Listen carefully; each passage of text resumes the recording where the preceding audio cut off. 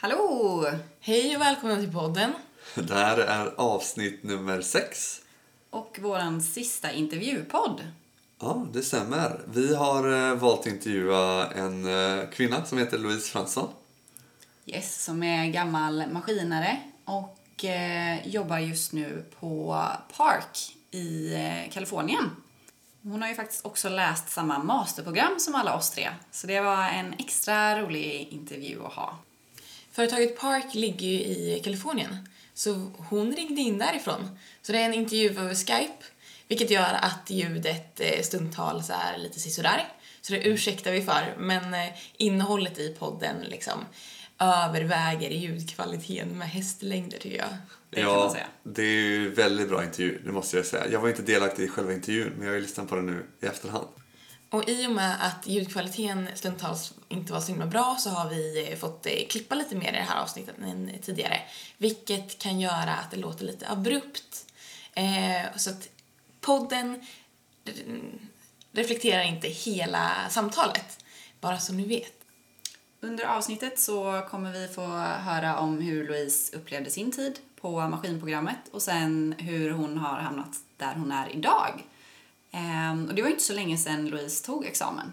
Nej, det är extra roligt att lyssna för att det känns som att man själv skulle kunna hamna där, eftersom att hon har väldigt lika bakgrund. Ja, eller ja, jag ska ju hamna där hon är. Ja, precis. Emanuel, du kanske ska passa på att nämna det. Ja, så jag kommer jobba med Louise då, eller Louise kommer vara min chef då jag ska vara intern på Park nu i sommar. Superkul. Superkul. Och hon verkar supertrevlig. Jag har ju träffat henne innan. Ja, superintressant att höra om hennes ledarskap och sådär när du kommer arbeta under det väldigt snart. Ja, jag får ju se om det stämmer.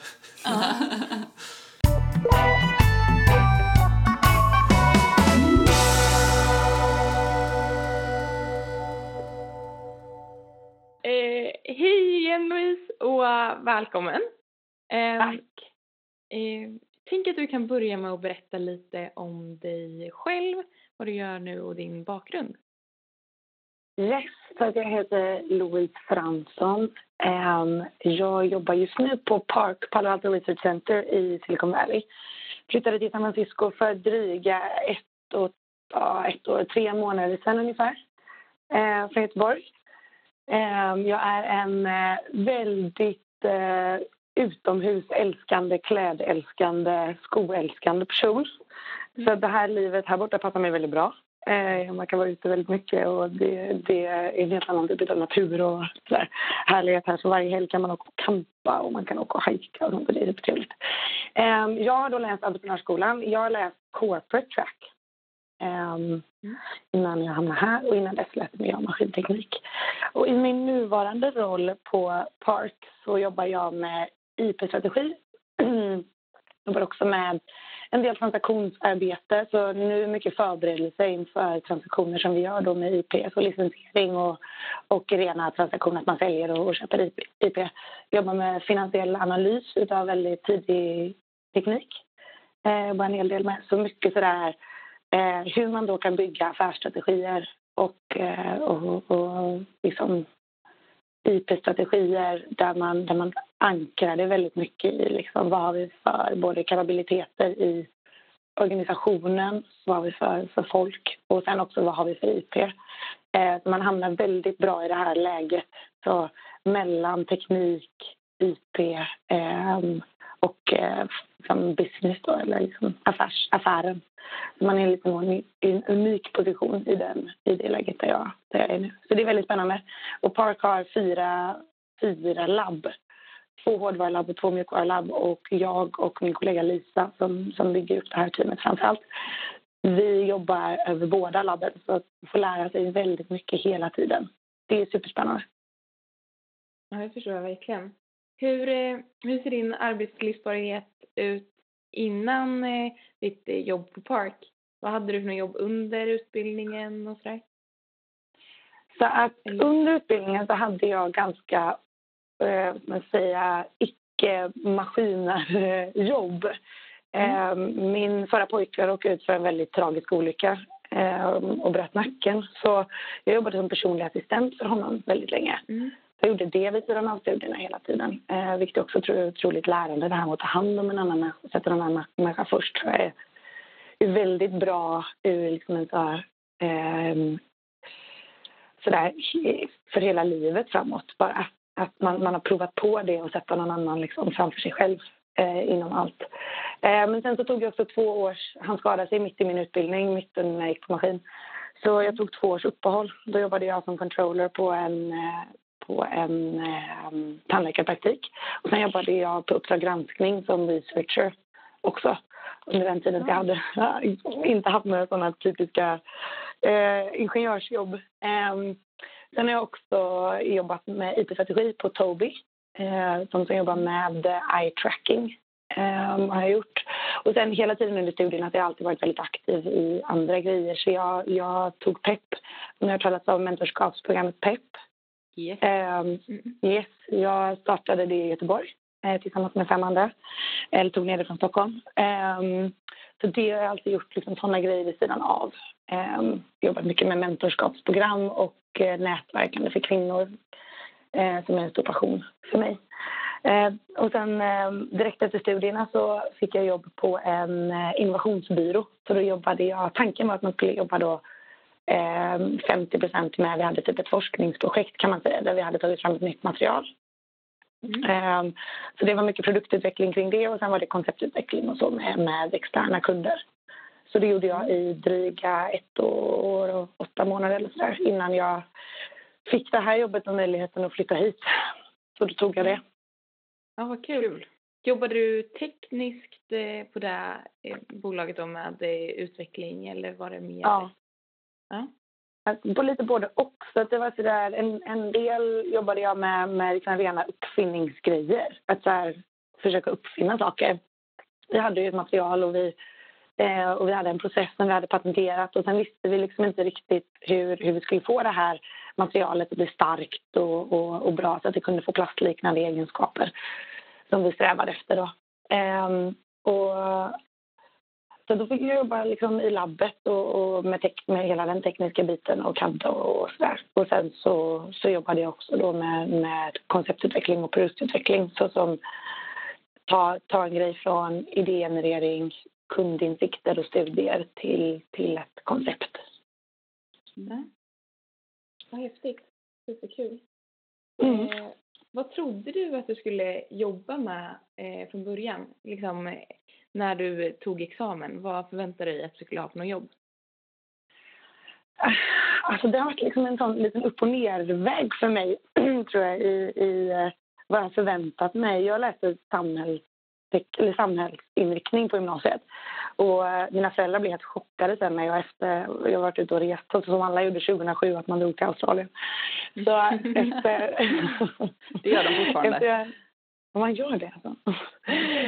Efter jag gjorde det så kom jag tillbaka och sa nej men jag vill plugga tekniskt. Och de blev helt chockade för jag har alltid varit en sån så här, socialt och liksom mer HR-människa. Jag tar hand om folk och ser till att alla är peppade och organiserade och sådär liksom.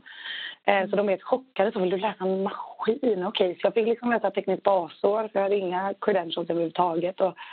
Och sen på maskin så trivs jättebra och kände att nu har jag liksom hittat rätt. Men efter ett tag så bara liksom inte riktigt. Då trodde jag att när man är färdig på maskin och man liksom vill gå den vägen och läsa någon applied eller något sånt där. Då får man ju jobba sig uppåt i någon organisation. Man kanske får börja jobba på Volvo eller i fordonsbranschen där alla hamnade. Och trodde liksom att jag kanske blir konsult, sitter och kaddar och sådär. Okej. Och sen när jag då kom in på entreprenörsskolan och fick göra den utbildningen, då breddades mina liksom horizons helt och hållet. Jag sa, men gud, man kan ju bara starta bolag. Man kan ju förvänta sig väldigt mycket mer av ett första jobb. Så då när jag gjorde mitt internship inom modebranschen, när jag var på Iton och utvecklade ett nytt material som skulle ersätta bomull. Och då kände jag efter ett år av det att jag vill nog ändå jobba med tekniska grejer. Så det har liksom gått så här lite fram och tillbaka för mig. Då kände jag att nej, men nu vill jag väl prata om 3D-printing på lunchen och liksom känna att jag vill tillbaka till det tekniska biten. Så när jag väl var färdig, då trodde jag ändå så här, okej, men jag vill jobba med tekniska saker och jag trodde jag skulle kunna få ett jobb som hade en större roll. Så jag tror att liksom, entreprenörsskolan gjorde att jag breddade och kände så här, okej, jag behöver inte börja som konsult. Jag behöver inte bara söka mig till Semcon. Därför så sökte jag mig till de här lite mindre bolagen där jag trodde jag hade möjlighet att påverka mer. Mm. Om vi går tillbaka till utbildningen och framförallt då maskinåren. Vilken skulle du säga var din favoritkurs? Materialteknik. Ja, såklart. Materialteknik. Alltså, jag älskar den kursen. Vad är det som är så kul med den? Men jag vet inte. Det är bara någonting som är spännande med det. Korrektion är också mitt favorit. Det är bästa jag vet. Det är så spännande med korrektion. Vi liksom renoverar mitt kök och så, vi kan inte ha den här typen av stål här för då kan det bli galvanisk korrosion, vet du. Så den biten har alltid älskat. Och det var ju någonting som jag innan jag började på maskin, man vet ju inte vad man kan förvänta sig riktigt. Så när den kursen kom så, wow, shit, vad kul. Det var superspännande. Den och tillverkningstekniken, det var toppen för mig. Härligt. Men om materialteknik och produktionsteknik var det som var roligast, vad var din minst favoritkurs? Regleren. Det hatar väl alla, eller? Eller är det någon av er som bara, mums? Det var ju en bra upplagd kurs, måste jag säga. Jag vet inte om ni hade... Knut hade vi. Jo. Nej, Knut... Knut, han som är jätteblond. Nej. Men vi hade inte Knut. Vi hade en annan. Och när vi pluggade den så kuggade ju 80-90%. Ja, vårat år var typ 60, tror jag. Det är så otroligt. Ja. Jag vill ju säga att det är fel på kursen då. Jo, men det är väl den och termon då i så fall. Ja. Som ligger där. Termon var... jag var sista året som läste termon med den förra läraren. Så att vi hade inte så svårt termo. Det var inte så svårt. Han var också himla festlig. Okej, lite side-note här. Han var också himla festlig. Han var supergammal. Jättegod verkligen. Men han pratade så tyst. Han var tvungen att prata i mick. Och sen hela tiden blev det rundgång i den. Så att liksom halva lektionen spenderades med att så, hallå hör ni mig? Till att så här, pling, pling, pling, hela lokalen. Så alla satt höll för öronen. Och så gick han i pension. Och så god. Det kanske var för väl då. Ja, det kanske var för väl. Nej, men den tyckte jag inte om, men det var nog för att den mest var svår. Sen så gillade jag inte heller Holf 2. Men det är nog för att det var den absolut sista kursen. Ja. Jag gillar inte den heller. Nej, den har jag tagit. Eller den var statiken, sen var den i mitten och sen dynamiken. Ja, precis. Jag gillar inte den i mitten. Så håll den. Eulers knäckfall och alla de här. Det är mycket svåra saker i de kurserna faktiskt. Det var någonstans där jag bestämde så. Det blir nog ingen maskinmaster för mig. Ja, i alla fall inte applied. I mitten. Nej. Var det någonting från utbildningen som du saknade som du känner att du skulle haft nytta av idag? Från maskin? Ja. Alltså när jag började på entreprenörsskolan, så när vi hade den här första patentkursen, då var jag så här, wow, vad kul med patent. Ungefär samma som jag kände för materialteknik, kände jag för patent. Wow, det här är jättekul. Och det önskar jag lite att min lilla syster läser maskin nu, eller hon har precis eller gått ut 3:an. Och hon bor i San Francisco nu också. Ja, vi bor här ihop. Har hon något med AMSIP eller någonting? Eller, Nej, vi är ju amerikanska medborgare, för mamma är från USA. Så att hon sökte bara vanligt jobb. Vad roligt. Och kom över. Vad skönt att ha på samma sida. Ja, det är jättekul. Nu bor hon liksom 10 minuter med cykel bort. Det är fantastiskt. Samma tidszon och så nära. Ja, vår äldsta syster ska ha barn nu om 2 veckor. Så det känns lite tråkigt att bo här borta då. Men hon bor i Sverige. Hon bor i Sverige. Alla andra bor i Sverige. Och tanken är väl att vi på sikt ska flytta tillbaka. också. Men då, Michelle läser ju i den nu och jag har lärt henne en del om patent. Eller sådär, innan när de hade sitt kandidatarbete och sådär. Det önskar jag att det hade funnits mer av i maskinkursen från början. För att jag lärde mig jättemycket om hur man ska tänka kring liksom kommersialisering utav produktutveckling. Av den liksom patentkursen. Och jag känner att det hade varit en väldig fördel under maskinåren också. Och vara så här, okej, man kan utveckla detta, men hur kan man skydda det? Hur kan jag tjäna pengar på det? För det fanns ju ingenting som var sådär att hur du ska kunna starta ett bolag eller hur du ska liksom tjäna pengar på din uppfinning eller ditt nytt utvecklade koncept under tiden. I alla fall inte när jag gick. Nej, inte när vi gick heller. Och Nej. det har vi faktiskt fått höra att generellt, när vi var på och intervjuade ett företag, eller några stycken på ett företag, och de sa faktiskt att hos ingenjörer så är det väldigt ovanligt att det är liksom, de är intresserade av patent överhuvudtaget, utan de är ju mer inne på bara de tekniska delarna. Men jag har inte så koll på det där med skydd. Nej, och det tror jag är en grej som vi allihopa hade haft väldigt stor nytta av. Och förstå den biten. Det behöver inte vara någon jättedjupdykarkurs utan mer sådär bara gå igenom grundläggande tankar. För att det är också många som uppfinner saker under sina kandidatarbeten och innan, som sen företagen. De skriver ju sådana rätt dåliga kontrakt med företagen där studenterna inte äger grejer. Där studenterna blir av med sina rättigheter och sådana saker. Om man då har möjligheten att i alla fall veta vad det är man har signerat. Så lite mer kontaktgrejer tror jag att jag hade efterfrågat. Men det är också för att när jag väl fick det så var jag så här, aha, vad spännande. För jag visste knappast man vet ju vad patent är, men inte riktigt i kontexten av en uppfinning. Av så här, hur jag kan tjäna pengar. Nej. Jag håller med dig. Yes. Nästa fråga. Har du haft nytta av engagemang utanför studierna från studietiden? Du nämnde pepp och lite sådär. Några andra föreningar eller kontaktnät och sådana saker? Ja, alltså jag var ju med i den här IM0K. Men det tror jag inte att, alltså det har man ju nytta av på ett socialt sätt. Pepp har jag haft väldigt stor nytta av. Och det är mycket för att Stockholmsgruppen, en av mina närmsta vänner, började jobba på Tesla. Så när jag flyttade hit så tog jag kontakt med henne. Hon var med i Pepp i Stockholm. Och det hjälpte mig jättemycket här när jag flyttade hit. Och liksom komma in i arbete och socialt liv här borta. Annars så tror jag de flesta andra liksom, kontaktnäten, det är väl de här alla olika kvinnliga nätverken. Så både Chalmers. Sen har jag varit med i HER länge. Och de grejerna. Men just när det kommer till liksom, Chalmers-biten.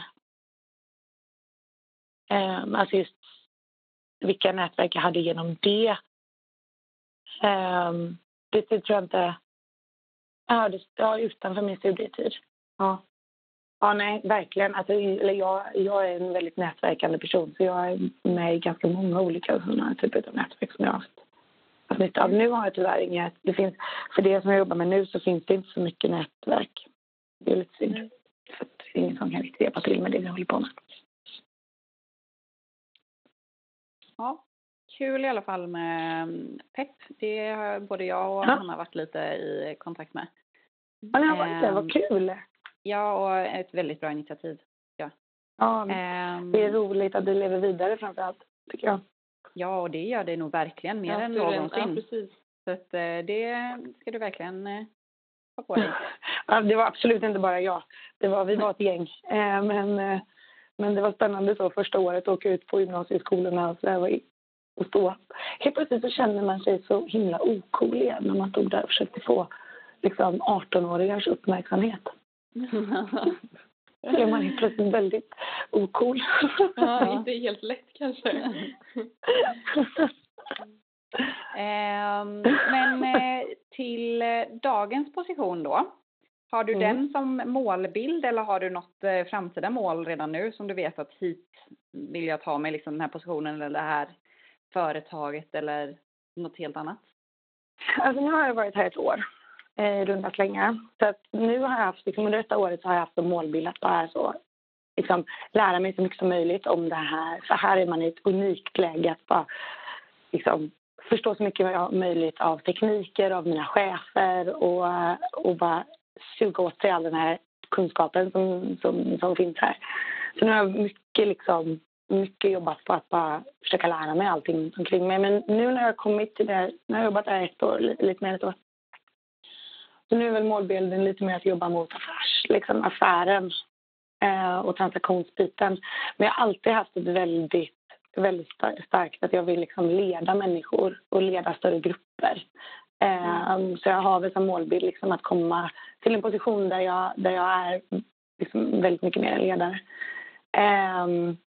Så att den målbilden ser jag. Sen framåt så vill jag nog jobba mera med min största passion är kvinnlig hälsa och produktutveckling för kvinnlig hälsa. Så på sikt så vill jag nog jobba med det på ett eller annat sätt. Okej. Har du något span på något företag som gör just det här, eller tänker du köra entreprenörsspåret all in och starta eget? Vi får se lite. Jag har haft 2 attempts till att försöka skapa det själv. Så jag försöker bygga upp någon form av tanke kring en affärsmodell. Och mitt fokus just nu är det gynekologiska rummet. Där är det jag känner att liksom väldigt mycket behöver göras. Alltså man bara tänker överlag liksom. Men ni har båda 2 varit hos gynekologen. Antar jag. Liksom, när man ligger där och de bara fram lite till. Kom igen, lite till. De säger det med alla. Ja, och man bara, hur kan alla kvinnor göra fel? Det är helt omöjligt. Det är fel på stolen. Det är fel på så mycket grejer i det där gynekologiska rummet. Det är fel på liksom den här kalla medeltida utrustningen de använder. Alltså det är fel på allt. Och det är inte någon som har jobbat med produktutveckling inom det gynekologiska rummet på det sättet. Vad jag kan hitta mycket. Så jag är väldigt intresserad av att utforska det. Sen i vilket format, det vet jag inte. Och här har jag väl tittat på lite sådana fertilitet. Sådana som kollar hormoner och sånt och ger kvinnor mer insikt i sina hormoner och sin personliga hälsa. Ofta kollar man sin fertilitet när man inte kan bli gravid.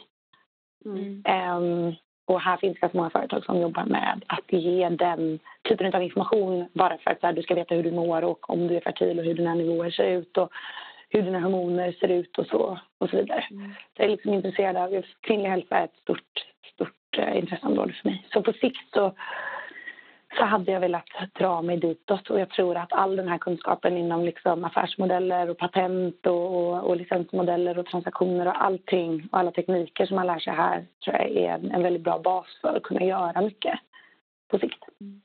Vilket väldigt intressant mål. Och jätteinspirerande. Roligt att höra om. Ja. Och jag hade gärna velat veta mer om hur mina hormoner mår och hur jag mår. Men visst vill man det? Ja. Och bara så här, det finns ett företag här som heter Modern Fertility. Där man liksom skickar in ett blodprov och sen så får man sina värden. Precis på samma sätt som man får liksom hos en läkare. Samma typ av liksom dokumenterande. Så att du får det liksom som en dashboard som du kan förstå. Du får det på en dator så liksom du kan följa dina olika kurvor och liksom, det är inte bara så här en siffra på ett papper och du vet inte vilken rad du ska läsa på och liksom sådär. Det är så himla bra. Så det här, och här händer det mycket sådana kul grejer med sådana typer av startups. Ja, superhäftigt. Vad har varit den största motgången eller svårigheten som du har mött hittills i karriären? Min största så du i karriären? Ja, eller med studietiden också kan det vara. Ja. Alltså min största motgång i karriären är nog, så på mitt förra jobb så blev det liksom inte riktigt som jag hade tänkt mig. Och när man är då liksom, jag vill inte säga att jag är så överambitiös eller så, men jag har ganska mycket driv och tycker att det är kul när det händer grejer och sånt där. Och det blev inte riktigt som utlovat. Och jag stagnerade liksom ganska mycket och blev frustrerad i min liksom, i där jag var. Jag har liksom absolut inte möjlighet att utvecklas överhuvudtaget på det sättet som jag ville. Så det var för mig väldigt, väldigt frustrerande att hamna i det läget där jag kände att direkt efter studierna där det förväntat mig liksom, att man ska ha bra personer som utvecklar en och bra chefer och sådär. För att nå folk, eller nå högt fort liksom, eller inte högt eller sådär. Men det blev inte riktigt som jag hade tänkt mig. Så för mig var det en ganska stor motgång. Och då jag blev väldigt glad när jag fick möjligheten att komma hit och utvecklas på en annan typ av nivå. Hur gjorde du för att ta dig igenom det? Var det att du såg det om efter nytt jobb eller vad var ditt sätt? Alltså jag började med att konfrontera mina chefer ganska ordentligt och liksom sådär, det här håller inte mig. Jag känner mig frustrerad av den här situationen.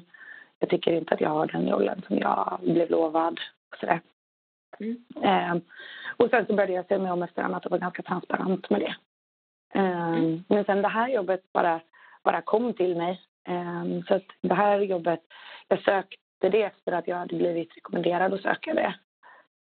Men det var också en stor grej att bara liksom, jag och min man, vi har ju ett liv liksom hemma i Göteborg och helt plötsligt så bara byta allting från en månad till andra och flytta till San Francisco. Det var liksom ett stort hopp. Men han tog också sitt pick och pack och flyttade med dig och jobb där borta också? Ja. Kul. Vi är gifta så att det är i och med att jag är medborgare så är det lite lättare att ta sig över. Kanon. Och i kontrast till den största motgången, vilken är den största prestationen som du ser? Vad är du mest stolt över hittills? Alltså rent... jag tror att jag är mest stolt över... Det är nog att jag slutförde min utbildning. För att när då mitt ex bröt nacken så hade jag gått 2,5 år på maskin. Och liksom tog en paus på 2 år för att hjälpa honom. Och var på väg att inte komma tillbaka. Men sen så bara, för att det var så riktigt emotionellt trauma. Men sen så gjorde jag det. Och så tog jag mig tillbaka och så kom jag in på entreprenörsskolan. Och liksom, och blev klar. Och det kände jag var en riktig prestation för mig i alla fall. Att bara liksom ta tag i mitt liv igen. Eller mitt liksom, och inte så gå ner mig för mycket i känslorna. Ja, vilken resa. Nu i efterhand när man tänker på det så känns det inte som världens så resa. Eller liksom att det var så, det var ju bara, det var ett liv, eller det var mitt liv.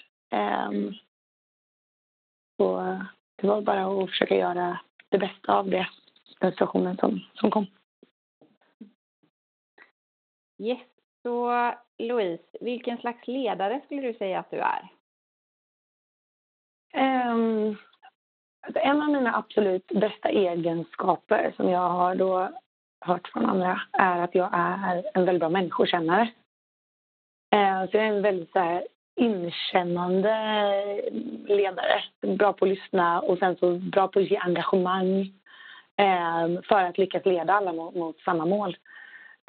Och jag tror att mitt ledarskap är mer som ett mentorskap. Det där så att man som ledare är med i ett team som ska lösa en uppgift tillsammans snarare än att teamet ska lösa och att man har en som leder. Så jag tror att väldigt mycket liksom att sätta mig själv i det sammanhanget snarare. Och sen tror jag väldigt mycket på autonomi. Och att man liksom lär sig mycket av att äga en uppgift. Att äga en uppgift och lära sig av sina misstag. Om det är så att man gör dem. Men sen är jag också ett mellanbarn. Så jag är väldigt bra på att medla. Och det är bra på konflikthantering. Så jag tror att det också bidrar mycket till mitt ledarskap. Att jag är bra på att liksom konfrontera en konflikt och medla för att komma till en bra lösning. Så mycket kring det här med positiv motivation och autonomi. Och sen inte heller sådär när någon gör någonting fel. Eller när det inte liksom blir så som man har som ledare tänkt sig att det ska bli. Att inte strypa autonomin. Utan sådär, okej. Det blev det inte riktigt som vi hade tänkt oss. Men vi är på det igen. Så att liksom det inte blir sånt schizofrent ledarskap där man ger mycket ansvar men så snart man gör något fel så tar man bort det igen. Utan liksom låta den här individen då utvecklas med ledarskapet också. Ja. Hur ser ditt ledarskap ut idag i din roll som du har? Vilken ledarskapsposition har du? I min roll idag har jag inte särskilt mycket ledarskap. Det är när vi har interns här då. Då har vi 4 stycken, så då leder jag dem tillsammans med min kollega Lisa. Vi är en väldigt liten grupp och Park är en platt organisation. Så i vår grupp så är vi 3 stycken under en chef då. Och vi jobbar väldigt då autonomt. Men när praktikanterna kommer eller internsen så leder jag dem i det. Men sen har jag också då, jag leder ett kvinnligt nätverk här. Jag leder HER. Så det gör jag vid sidan av.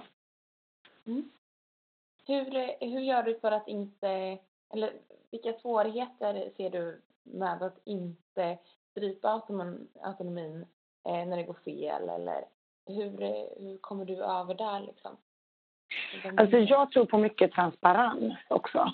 För där, så att man kommunicerar ut mycket feedback och mycket transparent och kommunicerar ut vad man förväntar sig. Och då och samma sak liksom tillbaka till det här med teamet, att när det inte går som man har tänkt sig så är det inte, det behöver inte vara så att det är då, eller oftast är det inte så att det är individens liksom fel. Det kan ju vara att man har missuppfattat grejer eller att jag inte har varit tillräckligt tydlig i min kommunikation.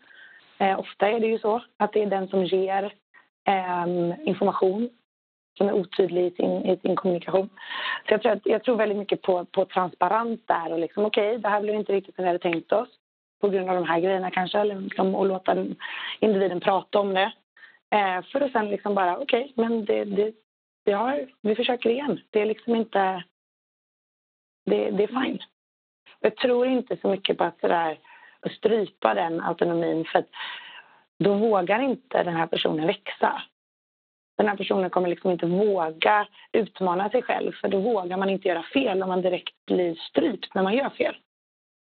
Man vågar misslyckas och ha en chef som låter den ta ansvar och låter den misslyckas. Och jag tror jag jobbar mycket så i mitt ledarskap att försök lösa grejerna själv. Kom och fråga mig absolut om ni behöver hjälp och jag kommer vägleda. Men liksom, gör ett first stab på det och kom tillbaka när ni har en tanke, så kan vi reagera på det. Kan vi jobba tillsammans därifrån. Men att ofta är det inte kanske så som jag tänkt mig, kanske inte är det bästa sättet att göra någonting heller. Och ha den tanken. Jag tänker ofta på att alla som till exempel nu när vi har våra 4 interns från Chalmers, de är ju liksom säkert väldigt mycket bättre än mig på att lösa de flesta uppgifterna.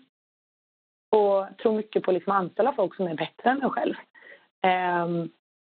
Och jag vill liksom inte minimera deras kreativitet genom att säga okej, så här ska man göra någonting. Utan låta dem få ett problem och liksom run with it och sen komma tillbaka med någonting som vi kan prata om.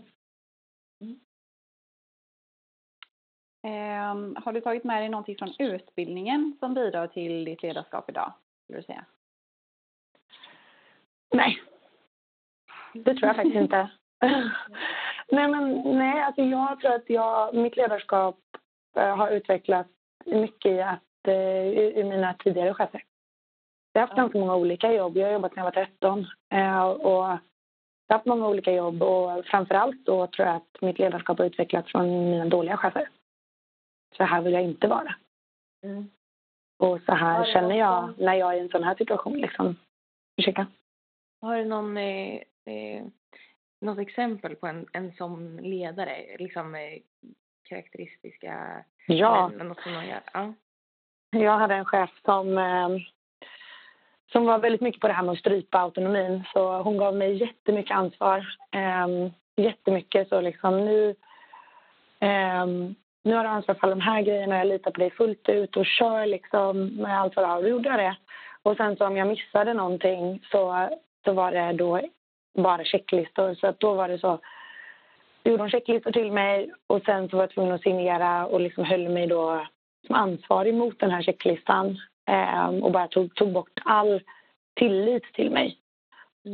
Så det gick från att jag kände att okej, hon litar på mig, allting känns jättebra, jag vågar liksom ta egna initiativ och gå utanför det som förväntas av mig, till att sådär, okej, nu kommer jag bara se till att allt så här på checklistan är perfekt, i och med att hon liksom höll mig ansvarig när jag signerade den där listan.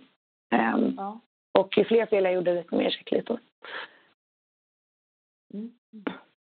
Och det gör att man då som för mig, jag blev otroligt förminskad och vågade inte göra någonting överhuvudtaget som var utanför min roll. Jag vågade inte ta några initiativ och sådär.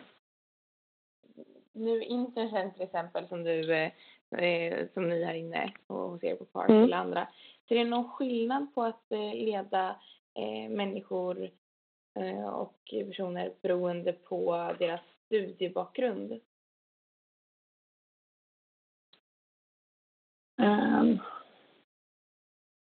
Alltså det är väl klart att det finns en skillnad, men jag har inte upplevt att det är någon skillnad med studiebakgrund. Jag ser väldigt mycket till individen, och sen så tror jag att det är viktigare att jag anpassar mig som ledare till dem än att de anpassar sig till mitt ledarskap. Jag skulle säga att det är mer individuellt än vad det har med studiebakgrund att göra. Tror jag. Sen så tror jag att det snarare är då mellan kön, tror jag att det är en större skillnad. Och det är en större skillnad mellan olika etniciteter. Så kön framförallt när det kommer till liksom, självsäkerhet. Mycket. Jag tror jättemycket på att man behöver pusha kvinnor, eller pusha människor överlag, men framförallt kvinnor till grejer utanför deras comfort zone. Pusha ut dem lite mer, våga säga att jag tror på dig, ta det här jobbet fastän du själv inte tror att du kan ta det. Gör den här uppgiften fastän du själv gärna vill gå och fråga. Så jag tror mycket på att det finns andra faktorer snarare än studiebakgrund, tror jag, som spelar större roll.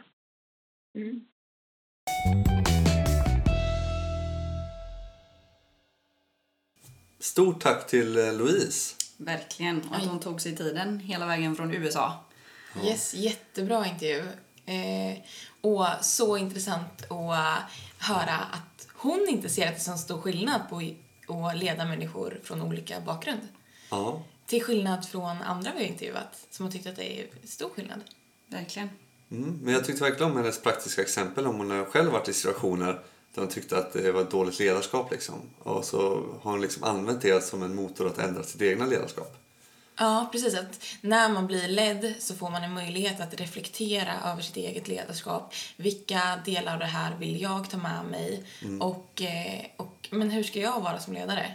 Precis. Hon har nog fått en väldigt tydlig bild av hur hon inte vill vara som ledare i alla fall. Men verkar också ha en väldigt tydlig bild av hur hon vill vara som ledare. Med det här att ge mycket självständighet och tillåta sina anställda att göra fel. Vilket jag tycker är superbra. Jag tycker det låter väldigt tryggt att åka och besöka Kalifornien i sommar. Ja. Men jag gillar också det här snacket om att hon inte fick med sig något ledarskap från maskin då, eller sina kurser liksom. Att det kanske inte är där man lär sig ledarskap. Nej. Det tror jag kan hålla med om. Jag tror det är väldigt sociala miljöer och sånt där som man lär sig sånt. Och sen tyckte jag också det var intressant när vi pratade om att maskinteknik inte har någon patentkurs. Och det är ju någonting som jag väl håller med om. Alltså det behövs lite mer entreprenörskap och lite mer skydd av teknologier i maskinteknik. Ja, precis. För det är mycket strategi där. Hur ska vi välja att skydda och kommersialisera ny teknik? Men å andra sidan så har man ju möjligheten att välja det på masterprogrammet.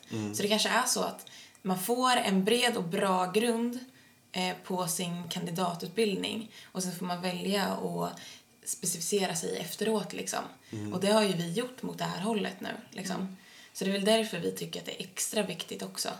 Men det kändes ju lite som att det var en helt ny värld som öppnade sig. För att man har alltid bara tittat på tekniken i dess form. Aldrig allting runt omkring. Att det faktiskt är en affärsidé och hur man ska göra för att skydda den på marknaden och förhålla sig till competitors och så. Ja, hur man ska använda tekniken har inte varit i fokus riktigt. Precis. Och det var ju lite intressant för hon sa att när hon kom upp då på masternivå och läste den här patentkursen att hon verkligen kände den här starka passionen för det här.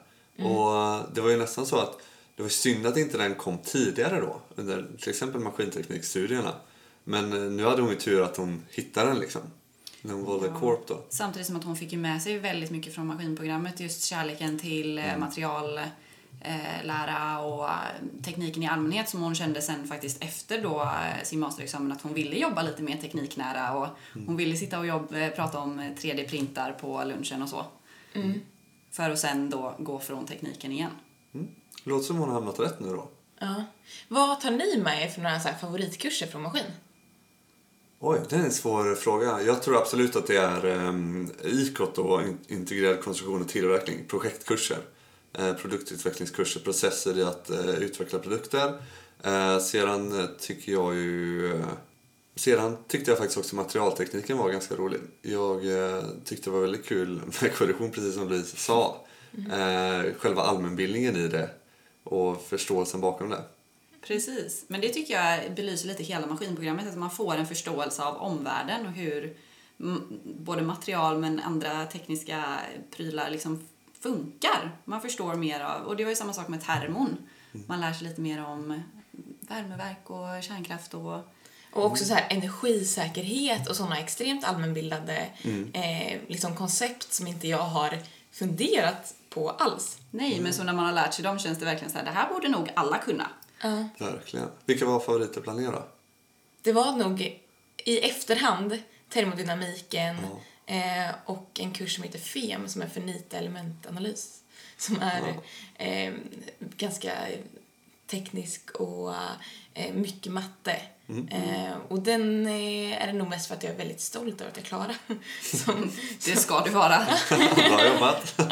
Sen vill jag också lägga till maskinkonstruktionen som du och jag, Hanna, gjorde ihop. För att vi ägde den kursen, tyckte jag. Vi hade jättekul och vi förstod verkligen allting. Vi satte oss ner och körde järnet.